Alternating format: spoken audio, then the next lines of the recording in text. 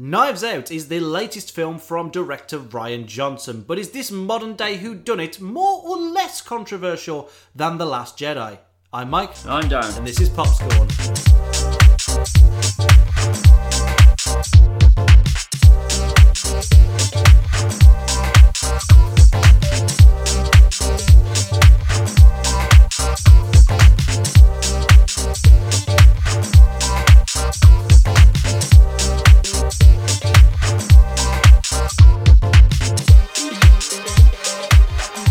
Welcome to Popscorn, the Fair Entertainment movie review podcast, and today we're talking about Knives Out. Rian Johnson is a director. That's that sentence. Famous for his Star Wars movie. That is one of my new favourite gags. We've got a lot of long-running gags, but whenever Rian Johnson does a film, it's now his thing. This is my mystery movie. Poor God.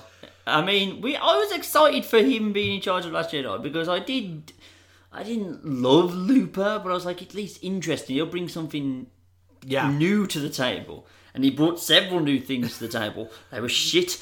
None of which were good. No. This is the problem, is that... and I gave Rian Johnson the benefit of the doubt going into Knives Out. I'm like, you know what? Maybe he's better when he hasn't got to play with somebody else's toys. Yeah, I imagine it requires a certain type of person to be in charge of a Star Wars movie. Yeah. I mean, we know this because they're dropping directors left and right. I mean, Benioff and Weiss are now off. Yeah. Like, that's gone. So I'm real glad that they rushed the end of fucking Game of Thrones to get to this. So that's good. So they're off. We don't know if they're... Chris Lord and Phil Miller couldn't be part of this Star Wars thing. And now they've had to rope in Kevin Feige, the guy who heralded, the highest grossing movie franchise of all time. Mm-hmm. So, Well, I mean, even this one, Rise of Skywalker, was meant to be Colin tomorrow, and then they couldn't keep hold of him. They bumped him off as well. So maybe that was what it was. But again, the way he went about the controversy did not help him. No. Rian Johnson has a Rian Johnson problem in that he's Rian Johnson. Yes, he does. And he thinks he is right. He does. Very right. He's not. So I wanted to give this film the full benefit of the doubt. I was going to go into this one and I go, you know what? Maybe it's the franchise problem. Give him a movie that is entirely his idea, entirely his own characters, entirely his own script. Mm-hmm. Maybe this is a better version of events. Yes. It's the fucking same problem with The Last Jedi. I fucking detest this film. I really hate this film. I want to make my mystery movie.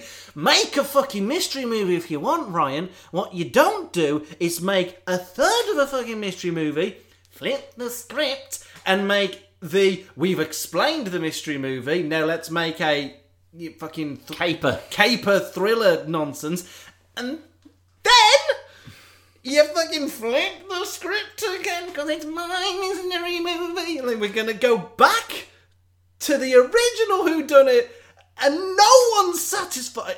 Can you tell I don't like this, Darren? I liked it. Fuck you! Oh, this is going to be fun. None of the problems with this movie are with the cast. Let's talk about them first. Okay, so this was... Now, thankfully, because it's such a tight-knit story, there wasn't much need for extras or a very big cast. Nope. But it's not goddamn cheap. No, That's it where is not. most of the budget... Because it's essentially... most of it is set in one house. So the plot is... a mystery writer by the name of... Harlan Thrombey. Thrombey, even, sorry. It's a weird name. Is murdered, and this is about the investigation into how it happened. So he's found by his housekeeper in his bedroom with his throat slit. They initially ruled it as a suicide, but due to interference from a character we're going to mention in a minute, they reopened the case after the funeral to try and find out if it really was a suicide. Yeah. And they basically lock his extended family in this one house. So for the most part, up until about 2/3 of the way through the movie, it's only really set in this one country manor estate. And that house is real. That's not a set. Right, okay. And that's a cool fucking house. Obviously, they've had to dress it differently, but the twists and turns of all the different stairwells and the really weird offset rooms with massive fireplaces in, that's a real location. I really like that location. That is a character in of itself. The house. It is. So that's probably where the budget was saved, because they had to spend a lot to get these people. So, Oh boy. Should we talk about Daniel Craig first? Daniel Craig doing what can only be described as what would happen if Joe Bang went through Pokemon Evolution. Yeah, basically. What if he upped his intelligence? It'd be all good. So Daniel Craig is playing Benoit Blanc, who's not French. No. I think he's meant to be Cajun, but it's more of just a general deep south, Yeah. like Colonel Sanders, Foghorn Leghorn type of accent that it Yeah. is Gambit. So that's fine. But yeah, Benoit Blanc. And the second you hear that name, you know this is not a serious movie. No, this is very much aiming for a more comedic tone than anything else. And I appreciate that quite a lot. But so he's a larger than life. Basically, they even make reference to him basically being Cajun Sherlock Holmes. And they're not even subtle about it. So he's your kind of quirky. He's your Captain Jack Sparrow of the situation. He's the most interesting person in this movie. Yeah. But he's not really the protagonist. No, he's not a Poirot. No. He's playing second fiddle to a lot of people. He is. And that's what's weird about this casting decision, is why get Daniel Craig if this is what you're doing with him? But I must say, I really enjoyed him. I did like him. Do you know what the thing that really annoys me is that Daniel Craig is I like him whenever he's not playing James Bond. Yeah, and we've got to have one of those next year. That's fun. We have, God damn it. I really don't like his Daniel Craig is not James Bond in my head. No, but that's because it's always been Pierce Brosnan in your head. But not even that. But I mean, like, he's not. When I think of James Bond, even if it's like a faceless like archetype of a character, Daniel Craig doesn't really fit it in my head. No. It's whenever like Joe Bang in Logan Lucky, and now this, I'm like, I just prefer him when he's just mainly being American, but I just prefer doing him weird shit. Yeah. I prefer him in every single other opportunity. It feels like he has more fun. Yeah. It does not feel like he, especially like Skyfall was great, but I mean Spectre, he wasn't having fun. No one was having fun. No, he's dead behind the eyes in this. Whereas this, he's so much fun. Yeah. And it's so much fun just watching him like work things out and kind of he just talks aloud a lot, and he's the reason why they reopened the case, because he's introduced as the last gentleman detective. He gets to flex a lot of his like acting muscles that don't get used in Bond, because in Bond he's witty but he's not funny. No. He's full on. He's the least funny of the Bonds because he's so stoic all the fucking time. Yeah. Whereas here he's chewing scenery, but it's the type of movie where that doesn't stand out. No, because there's a lot of other people chewing scenery. Yeah. So it's all good. So it's crafted to kind of suit that type of thing. So I really liked him, and I think I'll save that point for the end. Actually, there's something about Benoit Blanc that I really really like, but I'll save that for the end. But he's not the protagonist. He's not. That is played by Anna de... her last name's cut off. Uno Momento. They're played... The main character is the Anna nurse. de Armas. There we go. Who plays Marta Cabrera. So she's... Well, you don't actually know where she's from because they keep giving different accounts of... She's either Puerto Rican... Colombian, Brazilian, South American basically is what we're reading into this. And she was the nurse for Harlan Thrombey.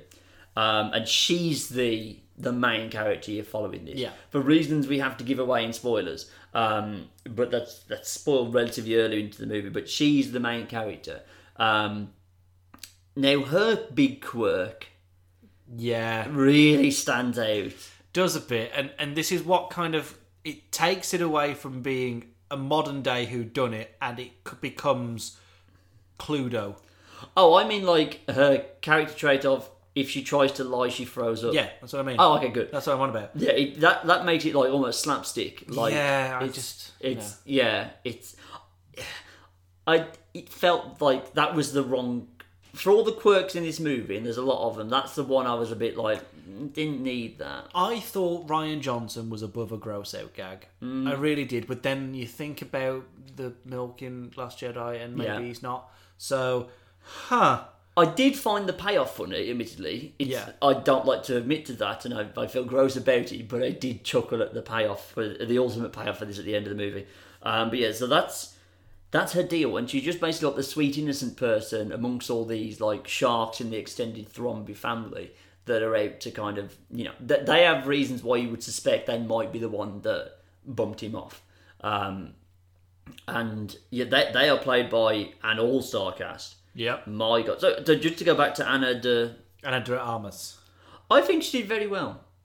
Yeah, I think you're with her throughout. Well, by design, you're with her throughout the entire journey. But you like her as well. She's fairly likeable. Yeah. I wouldn't say that she's my favourite character in this story by far. I don't think she's not given the rope to do that, though. No, she's not. She's not. She's certainly not given enough in the material. No. Until the middle bit, Yeah. which is where you get the most time and to explore what that character does, and it still feels quite limited. And I think that is an issue. But because of the way that the film flips the script, none of its ideas are ever seen through to fruition. Right. And that's a major problem. And that's what makes a lot of this just clunk. It doesn't have satisfying payoffs. Okay. But we'll get to those. Right. Let's run down the rest of them. So, some of the chief suspects are Linda Drysdale, who Drysdale, sorry. Yep.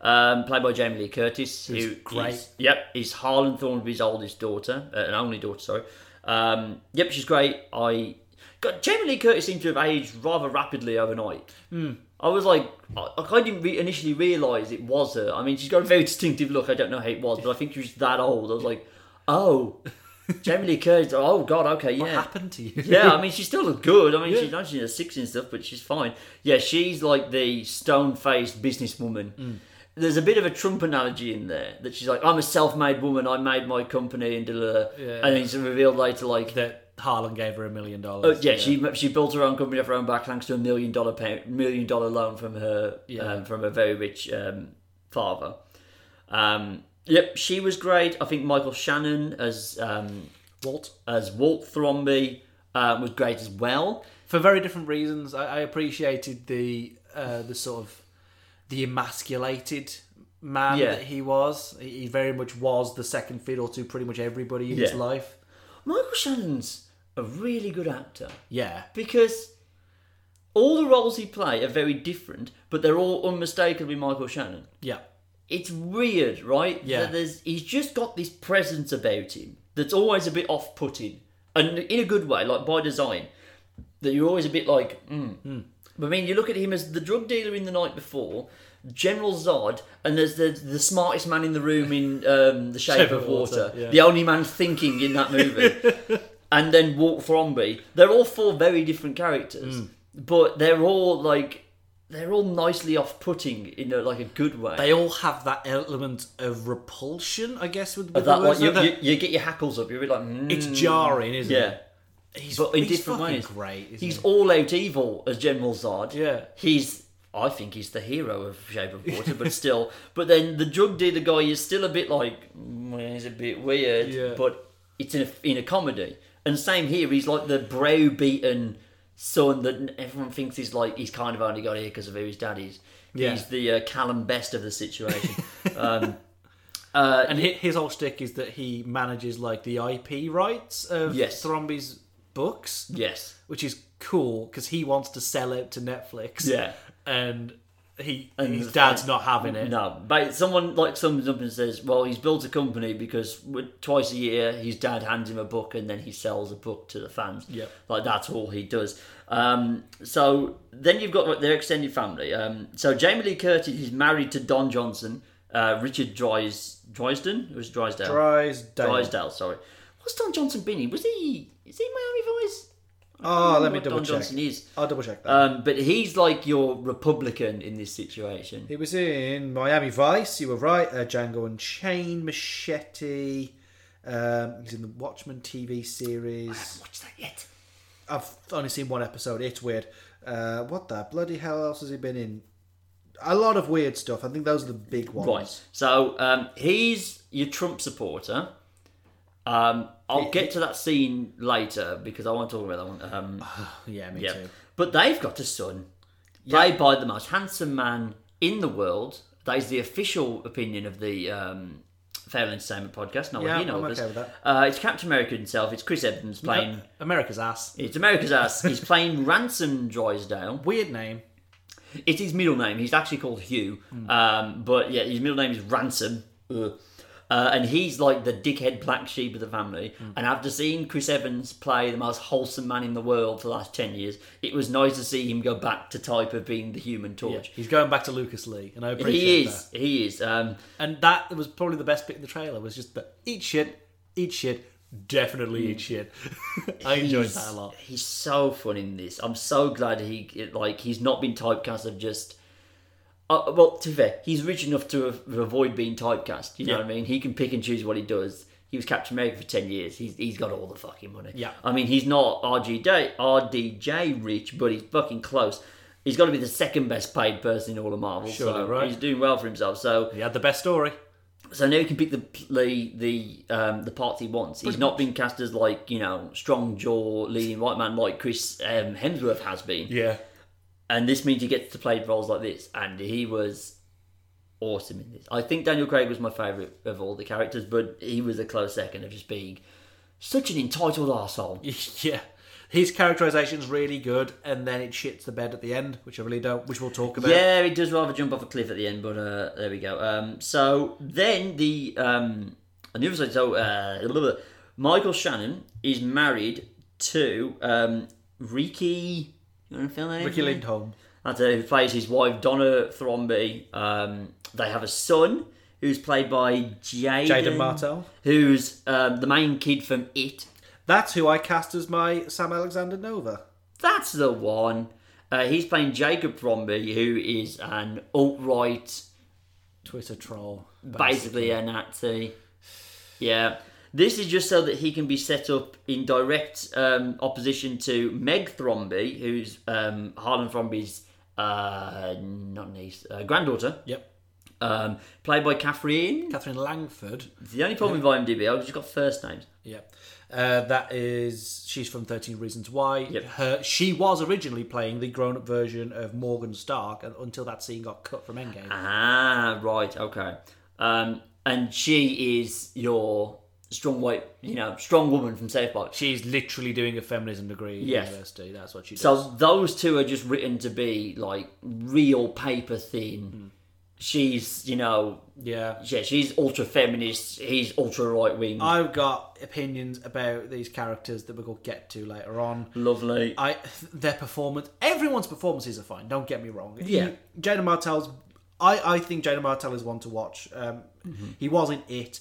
He's less so in this. He doesn't have much to do in this. Limited in this. He doesn't Very get to do limited. much. Catherine Langford is good. I like Catherine Langford. Ricky Lindholm's a weird pick because she's from Garfunkel and Oates, and it's weird to see her in like. And they aged her up a lot. They did. Yeah. She does not look that old. Good God, no. That is weird. I thought that was her, but I was like, no, she looks too old in this. But anyway. And on the other side, you've got Catherine Langford's mum being played by Toni Collette, who, if anyone looks aged, it's Toni Collette. Yeah. And she's playing Joni Thromby, who was married to one of Harlan's sons until he died. Yes.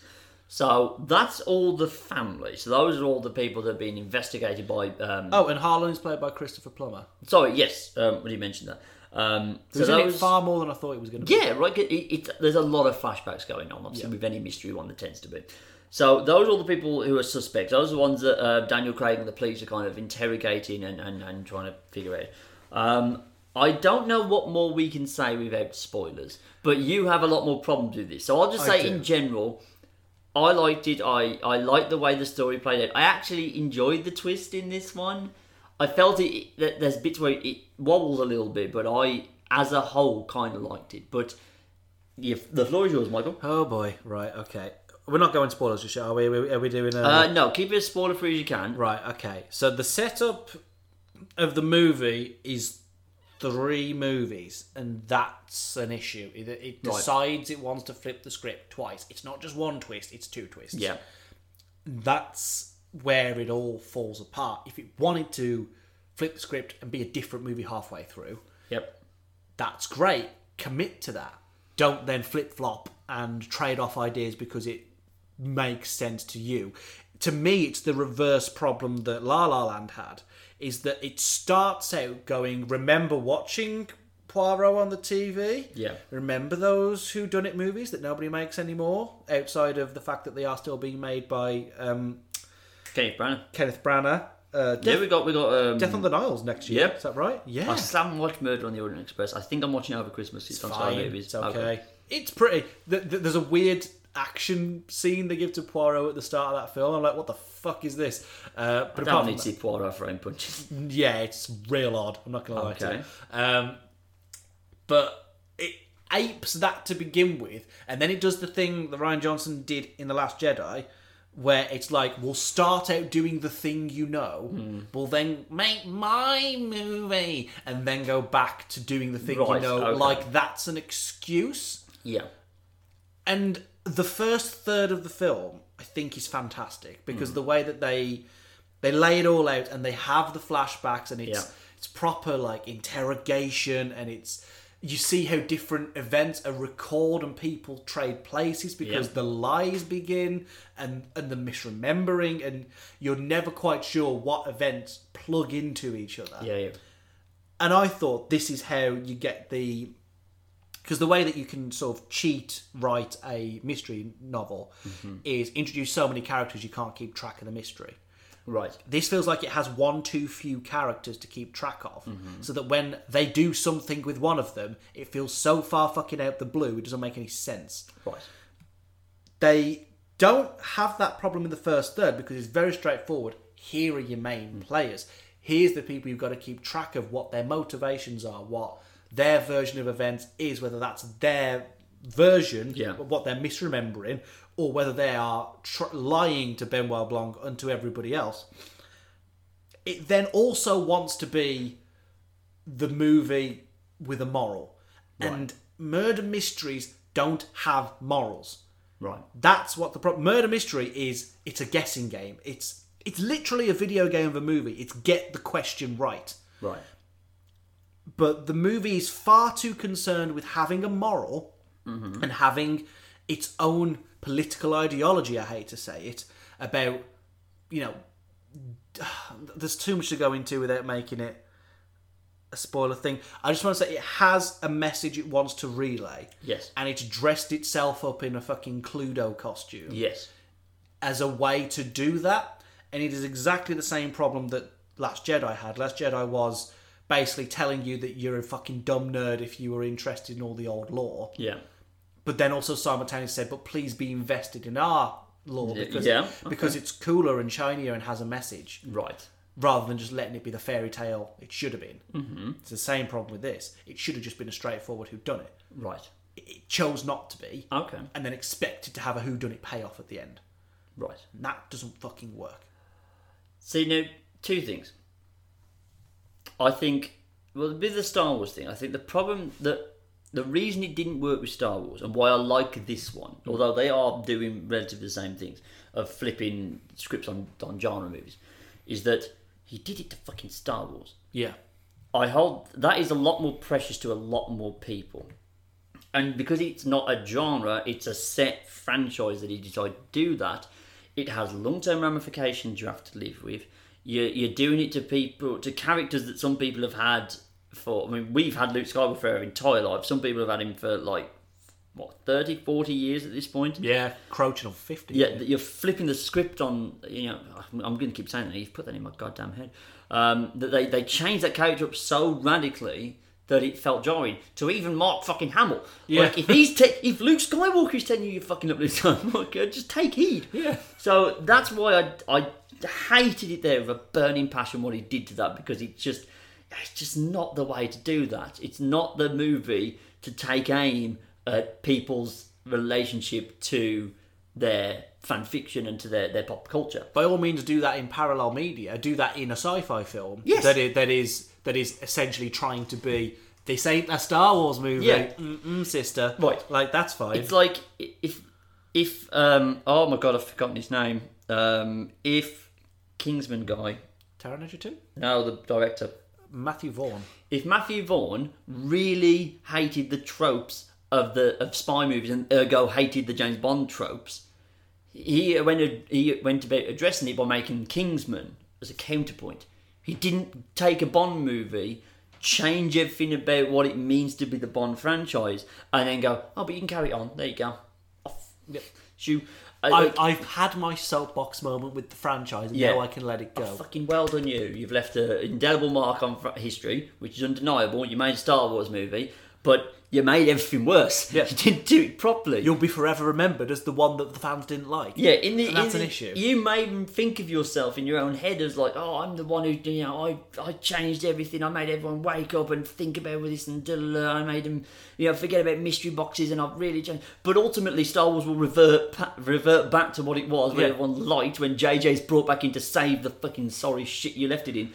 And then you're going to be remembered eventually by history as the guy who made the bad Star Wars movie. Yep. Which is saying something, because the prequels exist. Exactly. So, in doing it in a franchise that I have... It's not a franchise. Doing it in a one-off movie... Yeah, it's a genre. So a genre that, is neglected and no one... You are right, there are one or two still going. It's not been done since like the 20s or something, but it's more the domain of ITV4 on a Sunday afternoon than it is cinemas. By all means do it there, and that's why I don't feel I had a problem with it. I actually enjoyed the inversion of stuff much more than I did when he did it to Star Wars. And the second one was, I think the changing things up, I think it had to do, because if it was just a straightforward whodunit, I don't think as many people would come out as glowing praise as the critics have had for this. I just don't think it would have the staying power. I guess so. I don't think people were talking about it. If it was just a straightforward Miss Marple thing, again, that's the domain. There's a reason why that stuff is not on like BBC One primetime. It's on ITV4 in the middle of a Sunday. I guess so. And you've kind of really got to be coming from a state of already enjoying stuff like costume dramas to enjoy those as a pure thing. But I already think going, the Clue the movie route and taking the genre and adding comedy, that was enough. I think that's where they could have drawn the line and have a twist if you want a twist. Most of them have twists, but they're within genre. This was an out-of-genre twist in a genre movie. Clever on paper. What you actually get, though, is a movie that's confused about what it wants to be. And ultimately what it boils down to is, once again, Rian Johnson going, I want to make my version of this. Here is my version of this, whether you like it or not. But also, I'm also going to take all the tropes because I'm lazy. So that's fun. We really disagree on this movie. Yeah. This is a rarity. I will say, it's not even in my top 5 worst movies of the year. So it's got that going for it. Good God, you must have seen some shit this year. I've seen some fucking wank, Darren. I'll tell you now, I'm considering it for a place in the top 10. Is that right? I'm thinking about it. I'm like, I came out and I was like, okay, before we jump into spoilers, I think the one thing I want to say that is maybe like the most, my biggest statement of intent with this and how much I liked it. I sincerely hope this spins out into the Benoit Blanc franchise. I don't want this to be a one and done character for Daniel Craig. I think I don't need any of the other characters to return because that would just kind of ruin it. But if this becomes like a new Poirot, he had a lot of fun doing this, clearly. I mean, so much so that that Marta has now been cast in Bond. She's going to be in No Day to Die. Is that No Time to Die. No Time to Die, sorry. So clearly he liked that. He looked to be having a lot more fun. It's a lot more free for him. I love this to become Rian Johnson's franchise. They're distracted from the Star Wars one he was having. And he just makes Benoit Blanc movies.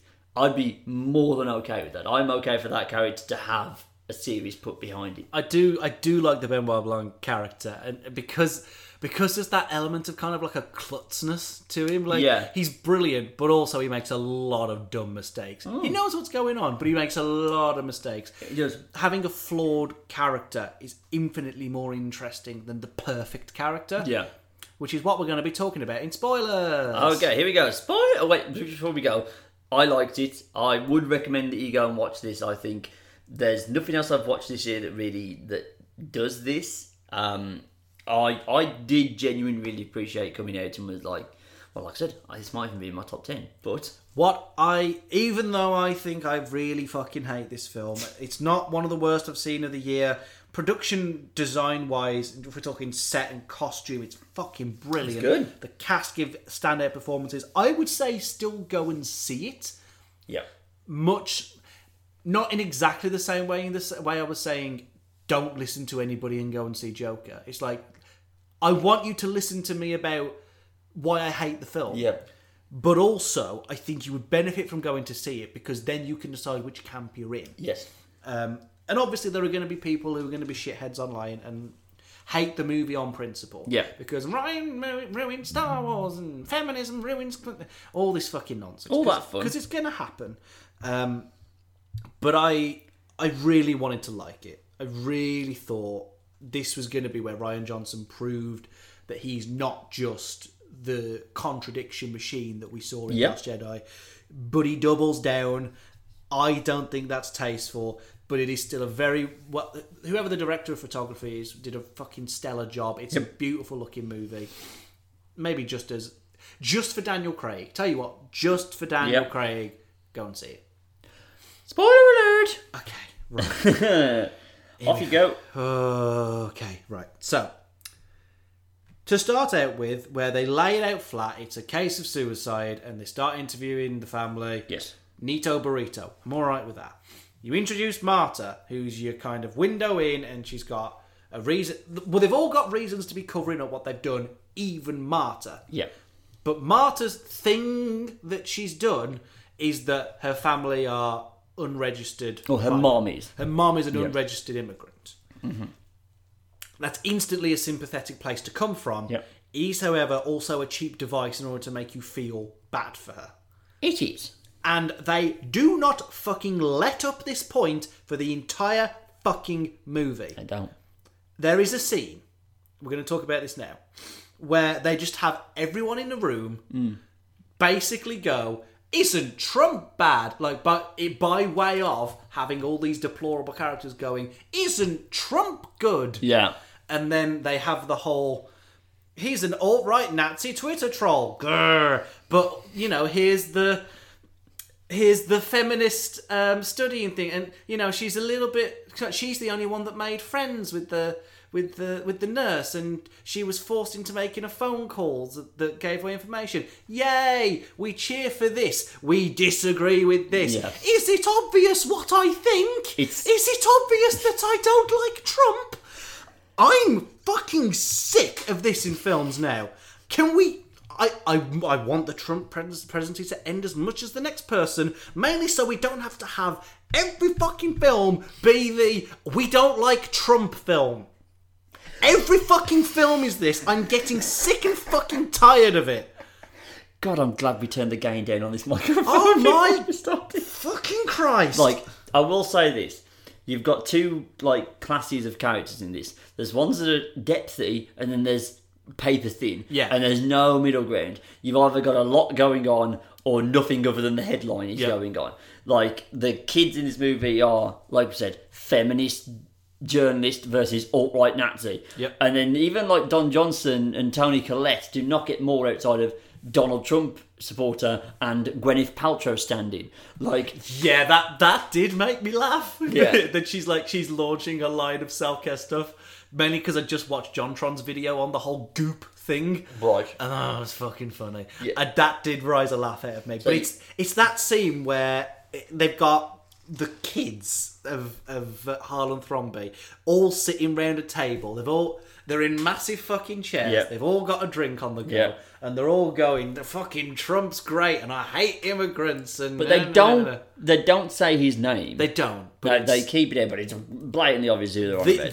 There's only one person that can be on about. You can't even call this an analog because that implies that there's fucking peaks and troughs. It's a digital for fucking Trump, and it's so annoying. It is. That scene, I really did feel like, oh God, do we need another thought piece on this? Is there a thought to be had? We know you don't like him, for God's sake. And I think that would...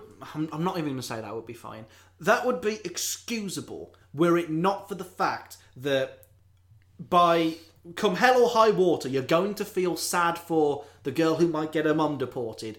And also, she's literally the most honest person on the planet. Yeah. And also, she's literally the nicest person on the planet. She's basically Puerto Rican Pinocchio. She's incapable of lying. She can't lie. Gives it away. Very obvious when she does. And she's got a heart of fucking gold. Yeah. And it's too much of a sweetness. It's too much of a...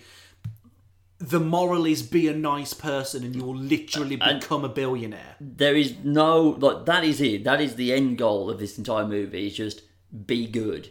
Now, it's probably Rian Johnson shouting that at people who hate him for what he's Star Wars. This is what I'm thinking. Be nice to me, I'm a good person. Yeah. And look at all these horrible people who like Trump. That's probably you. Look at you. You're all these horrible people that will lose everything. Well, I and my nice people, we're going to be on top of the Because I'm a Puerto Rican nurse. Yeah, yeah. That hard done to section of society. So that is that. Whenever it's trying to make a point, I mean, there's nothing wrong inherently with the point of be good. Yeah. That's the underlying principle of every religion in the world. It just And also E.T. So, oh god, he's in the Sky adverts, right? Yeah. And I'm deathly scared of ET. I know. I can't watch Sky anymore. No. I have to keep leaving the room, and I don't mean like I excuse myself. I mean I sprint towards the nearest available door and then shut it so I don't have to hear the. Oh god, it's going to be a taxing Christmas. Anyway. Tell you what, heck of a cardio workout. Oh yeah, it's good. My cardiovascular is way up, but my heart's beating for the wrong reason. Anyway, so whenever they're trying to do more than just be what it sets out to be, which is, like you said, the whodunit with the twist of, well, we might as well say now, that you are led to believe, initially, by the series of facts. Basically, everyone's given interviews, and that's where you get given their character sheet, basically, of like, this is what oh my god, I forgot their names. This is what Don Johnson's about. This is what Jamie Lee Curtis is about. This is what Chris Evans is about. This is their relationship to Christopher Plummer's character. This is how they perceive that relationship. Here's the reality of the relationship presented in somebody else's story. Start piecing it together. Plant the seed of why they could be the person to knock them off, and they get martyring, and with the throwing up thing, she tells them what she can. But it is then revealed, because basically led to believe, she's basically the Virgin Mary, she can do no wrong, she can tell no lies, she literally can't, because you'll find out. You find out that, although it was an accident, she was his nurse, the bottles of his medication got knocked over, and she thought she was giving him 100 grams of this, whatever the medication is that he needs for whatever's wrong with him. She instead gives him 100 grams of morphine instead of 3, because the bottles got mixed up. Yeah. So, and then for some reason, and the movie starts breaking it down character by character why Harlan wants to disassociate from his own family. Yes. And it's very formulaic, and it's disappointing that it's just the guy's got to 88 or whatever he was, and he only just realised his family are complete shitheads. It's convenient that he decided that this was the weekend he was going to tell John Johnson that he knows that he's cheating on his daughter. Don Johnson is cheating on Jamie Lee Curtis. Yes. And he's going to expose them all. He tells Michael Shannon that he wants him to stop being head of the publishing one, which he explains as he wants Michael Shannon to go out and do it for himself and earn something that wasn't just something that's handed down from his father. He's cutting Chris Evans off because basically similar reasons. He's just a trust fund idiot. And also Toni Collette's character has been double dipping. Yeah, you're led to believe she leads Benoit Blanc to believe that she's taking money to pay for Catherine Langford's tuition fees. Yep. She's actually asking the same fee twice and just pocketing the change. And so he's going to cut off his entire family. The only friend he has is the nurse. And he devises this great plan to basically fake his own death, basically kill himself, and say, look, you've got to do these exact things so that you don't get caught, because if you get caught, your family gets investigated, your mom gets deported. Yes. So it's all a grand gesture to say you've been lovely. Now, I will point out, he figures out his master plan in 10 minutes flat whilst he thinks he's dying of morphine. Yep.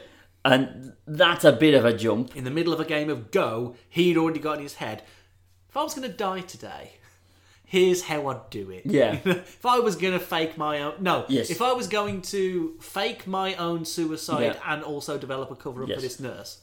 So he managed to devise a plan of... the cover-up is Martha has to drive out the house, take a left turn so she avoids cameras, come back to the house, run up the trellis... use the false window, which is actually a door, to get in. Close a door. Dress up like him. Walk downstairs to make Michael Shannon think that he was wandering around and then to get a midnight snack and then go back to bed. Come down the stairs as loudly as possible as so to wake Jamie Lee Curtis up. to then leave no mystery as what happened, and then he slits his throat. Yeah. Because he's told, with that dose of morphine, you have 10 minutes before your heart stops, basically. And there's no stopping it. Because you can't find the drug that would counteract it, basically. So that's a hell of a leap. But you got to hope they never performed an autopsy, right? Yeah. You got to hope that was such an open and shut case that he slit his own throat that they wouldn't at least go, well, let's take... Do a toxicology report, let's take... Which is a big plot point later on in the film that is just brought up because, shit, we need a third act resolution. It is. So then the movie switches from from the classic mystery setup to then a misdirection caper of Martha desperately trying to put Benoit Blanc off the scent of what's really happening. With all the gags of just like the bit of trellis she broke, the dog's running around with it in his mouth. I did find that quite funny. Yeah. That the dog just keeps bringing back the same. She's like, shit, and chucking it. I kind of like that bit. And then Frank Oz turns up. For reasons. The voice of Yoda turns up as the solicitor with the will. This is the point where Chris Evans turns back up because he missed the funeral. And it becomes real that Harlan has left his entire fortune to Martha, the nurse. And this is when everyone turns. This is when the titular knives come out. You see what they did there? And they come out, they're all trying to get Martha in their own way. So some of them are just going straight to legal, some of them are going straight to threats. Michael Shannon tries to be a bit more subtle about, being like, well, we know about your mum because we got told, so, and the shark starts circling, including Chris Evans, who initially appears to be a bit of a friend, but we know he's a bit of an arsehole. So that's your bulk of the second act. And then it is the final act where it kind of reverts back to being a mystery because you find out... you don't find that until right at the end, do you? No, but the problem with that entire second act glut of it just being, like you say, this comedy of misdirection, a caper, a farce, if you will, is that the entire thing is predicated on the knowledge that Martha knew exactly what happened. And that would have made an interesting back end of that film rather than a middle glut. Mm-hmm. Because then it would have been putting the pieces back together of the mystery to then literally deconstruct the mystery so that nobody knows what's going on. Yep. There would have been a lovely symmetry in that. Yeah. And it's ruined because it's just actually a one-note thing of Martha finding out new ways to lie that isn't a lie. Yep. Like... say things that are true but don't actually answer the question. Don't tell a lie but withhold truths, basically, is how they get around that. And it never leaves that right up to a comedy car chase where she's getting away in a shitty beat up car and still and every gag feels like it needs to deflate itself. It can't be that she gets away in the car. Of course it'd be, well, of course they would get her. Of course that would happen. Of course Benoit knew the entire fucking time.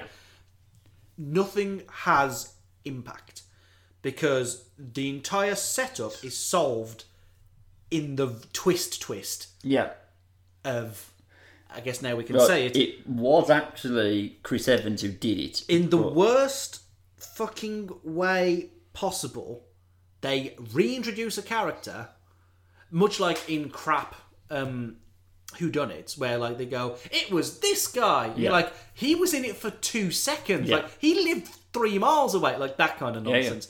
They reintroduced the housekeeper character that discovered him, and she's turned into a device in order to basically pin the whole plot, which isn't much of a plot, back on Ransom. So basically, Chris Evans finds out he's being wrote out the will and figures out that Martha is now the sole benefactor. And he's annoyed about that because he's a trust fund guy. So he devises a plan where he's going to frame Martha for murdering Harlan by switching the labels on the bottles so that she thinks the morphine is the good one and the good one is the morphine. However, it then transpires that when basically what happens is they're playing Go and Harlan as a joke, flips the checkerboard over. And that's when the mix-up comes. She thinks she picks up the bottle of the good one, but it's actually labelled as the morphine.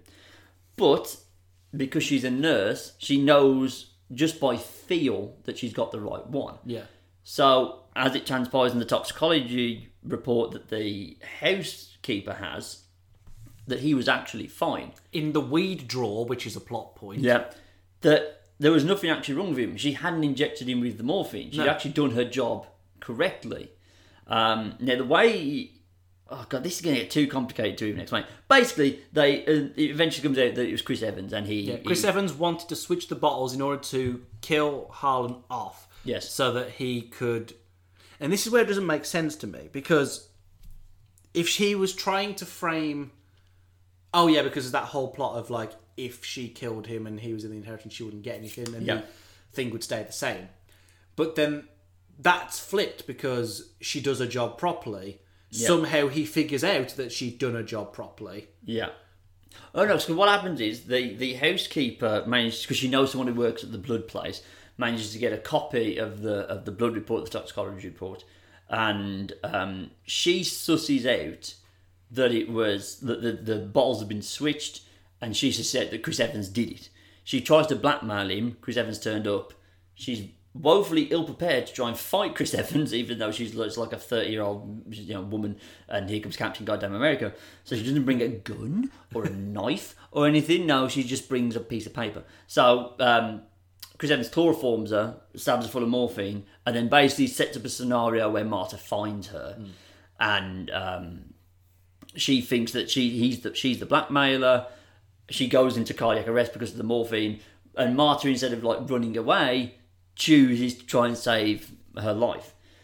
The way this pays off in the finale is that they get a phone call from the hospital. Martha takes it and says, "Oh, right, okay, thank you," puts the phone down and says, "Fran's alive, she's going to live."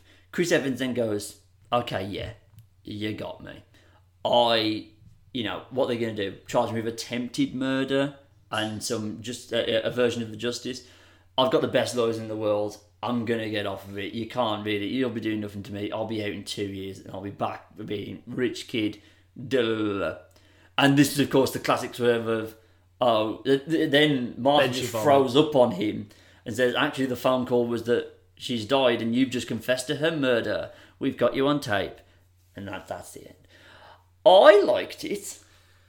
I could see it coming because you can tell she's like just fighting back the throw up. But I think the real problem with that twist and this story is that the reverence to which Harlan's death is treated is not reflected in Fran's death. No. It is... Her death is literally a gotcha. And one of the lines that really stood out to me earlier on is when Jamie Lee Curtis is talking to Benoit Blanc and says, "I read your profile, it was phenomenal. I buried my father today." And there's this whole... There's a sense of mourning hanging over the full thing, even though there's this game of cat and mouse, cloak and dagger going on. And then to use death as a gotcha at the end seems insincere. It does. Someone still died. Two people have died that didn't need to die. And I know that, you don't really care for many of the characters in a classic who've done it. They're literally cannon fodder. Yeah.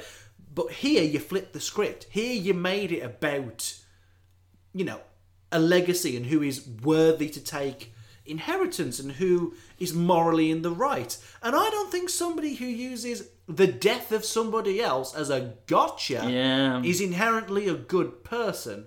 And maybe that's the point. By the end shot of her on the balcony of the manor looking down on all the rich kids who get chucked out, and she's top of the pile, but you're supposed to feel good because she got there and she earned it through kindness and heart. By the end, she's no better than them, and I don't know whether that's the point.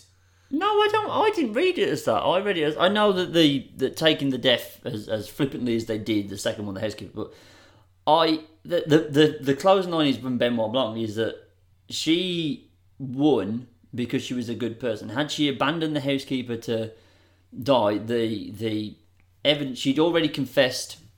Sorry, Chris Evans had confessed for her to what she'd done. The evidence wouldn't have been available because they burned down the blood bank that had the evidence in it. They would have had no reason not to think that she was guilty, and she herself thought she was guilty. So they would have had no reason not to put her in jail. They said the only reason she's still here is because she tried to save Fran's life and she called the ambulance, which allowed this series of events to happen that now means she's innocent. She's got the mansion. You can say that she should have reacted more to the death of her friend, but I didn't read it as, is she one of them now? I read it as no, she got to where she was because she was a good person. Fair enough. I think if you're gonna have that whole the everlasting dichotomy of good and evil, Yeah. and you're saying this person is wholly good and this person is this entire family is wholly evil. Yeah. You can't then make her do something shitty.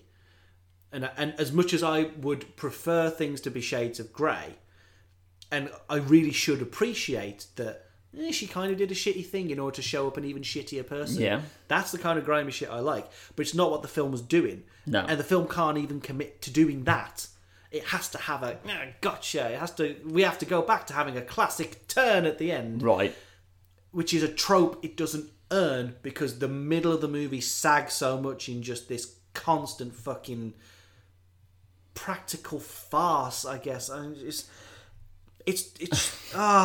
get frustrated thinking about what the film could have been. Right. And it could have had a perfect symmetry, and it could have had this building up and tearing down of the mystery. If you wanted to say, I don't like whodunit, let's make an anti-whodunit, do that. Don't then cut out the bit of the whodunit you don't like writing, which is the finger of blame going like that to everybody, and just make a comedy thriller. So this is going to have to join the list of Kick-Ass 2 and Pacific Rim of movies we completely disagree on. Yeah, who knew? I mean, it's a short list, which is a testament to our good friendship. But yeah, don't get me wrong. If you handed me this plot and said, right, is this a 2019 relatively high budget movie, or is it a plot from a 1970s Kojak? Which one is it? I can't say with certainty I would know which one it was without looking at the cast list. So I give it that. It's not essentially the setup of the plot, because I mean that's the thing of mystery. They're just open to plot twists of all manners. You know, it doesn't matter if it then takes a whip into sci-fi or it goes to farce or whatever. But I can't say this is guttural. If I'm thinking it, I have no desire to really watch it a second time. No. This is why I'm like I would prefer Benoit Blanc focused sequels as opposed to watching it again. Yeah, I can't deny I came out that cinema and was like, I enjoyed that. And I don't think I'd get anything from repeated watchings because they quite clearly explained everything that was going on. Yeah. There's no worth in watching that again because it's far too obvious because the twist comes too early. Yeah. There's no real reason to go back and watch it to see if you pick up on the little signs of the movie telling you all along who it was, because they hang too much on exactly what happened and who it was. Even when they're explaining it was Ransom, Hugh did this. That was fucking shit. That was funny. And they really hammered that home. They played that scene back like 2 or 3 times. It's just this film just really frustrated me. I can tell. Oh, bless you, babe. It's okay. It's all over now. You ain't got to worry about it. It's going to be forgotten pretty fast. I might mention it in our wrap-up year one. This ain't my Assassin's Creed moment. That's coming at the end of the year. Okay. But look, we've still got Star Wars and Jumanji that will potentially see this off as a title challenger for a top 10 place. Yeah. So don't worry about it. I had a new entry into the top 10 recently as well. It shot into the top 5. Wow. Okie dokie. That's a little bit of a tease for the end of the year. It is. Plug away, Michael. You can go and find me on Twitter and Instagram at @thatmikeowen. You can go and follow Darren on Twitter and Instagram at @theGutridge. And you can go and follow us on Twitter, Instagram and Facebook under FoulENT. That's FOULENT. As well as on Spotify, iTunes Podcasts, SoundCloud, and anywhere else you can pick up RSS feeds under the username FoulENT or FoulENT Podcasts.